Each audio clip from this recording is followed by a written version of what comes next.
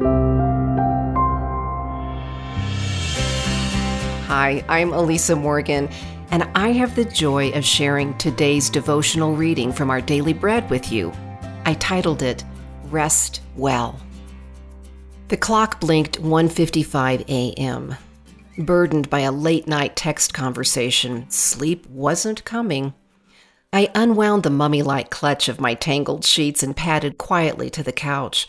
I Googled what to do to fall asleep, but instead found what not to do. Don't take a nap or drink caffeine or work out late in the day. Check. Reading further on my tablet, I was advised not to use screen time late either. Oops. Texting hadn't been a good idea.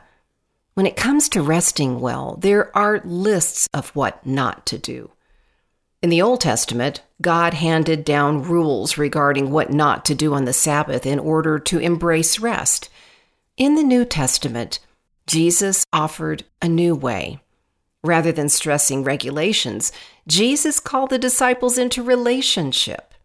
Come to me, all you who are weary and burdened, and I will give you rest. Matthew chapter 11, verse 28. In the preceding verse, Jesus pointed to his own ongoing relationship of oneness with his Father, the one he's revealed to us. The provision of ongoing help Jesus enjoyed from the Father is one we can experience as well. While we're wise to avoid certain pastimes that can interrupt our sleep, resting well in Christ has more to do with relationship than regulation.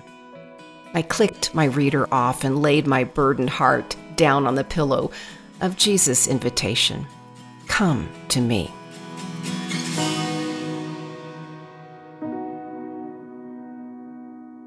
Today's Our Daily Bread devotional scripture reading is from Matthew chapter 11, verses 25 to 30.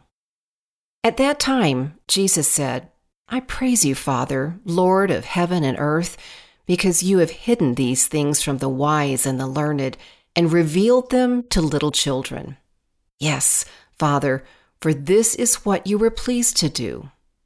All things have been committed to me by my Father.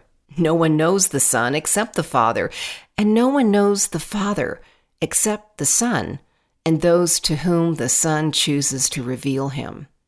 Come to me, all you who are weary and burdened, and I will give you rest.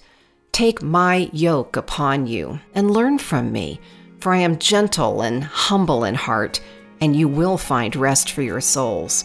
For my yoke is easy, and my burden is light.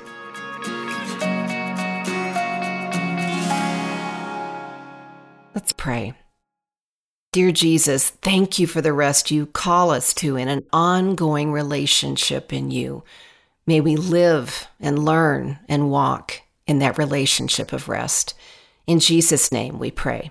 Amen. Today's encouragement was provided by Our Daily Bread Ministries.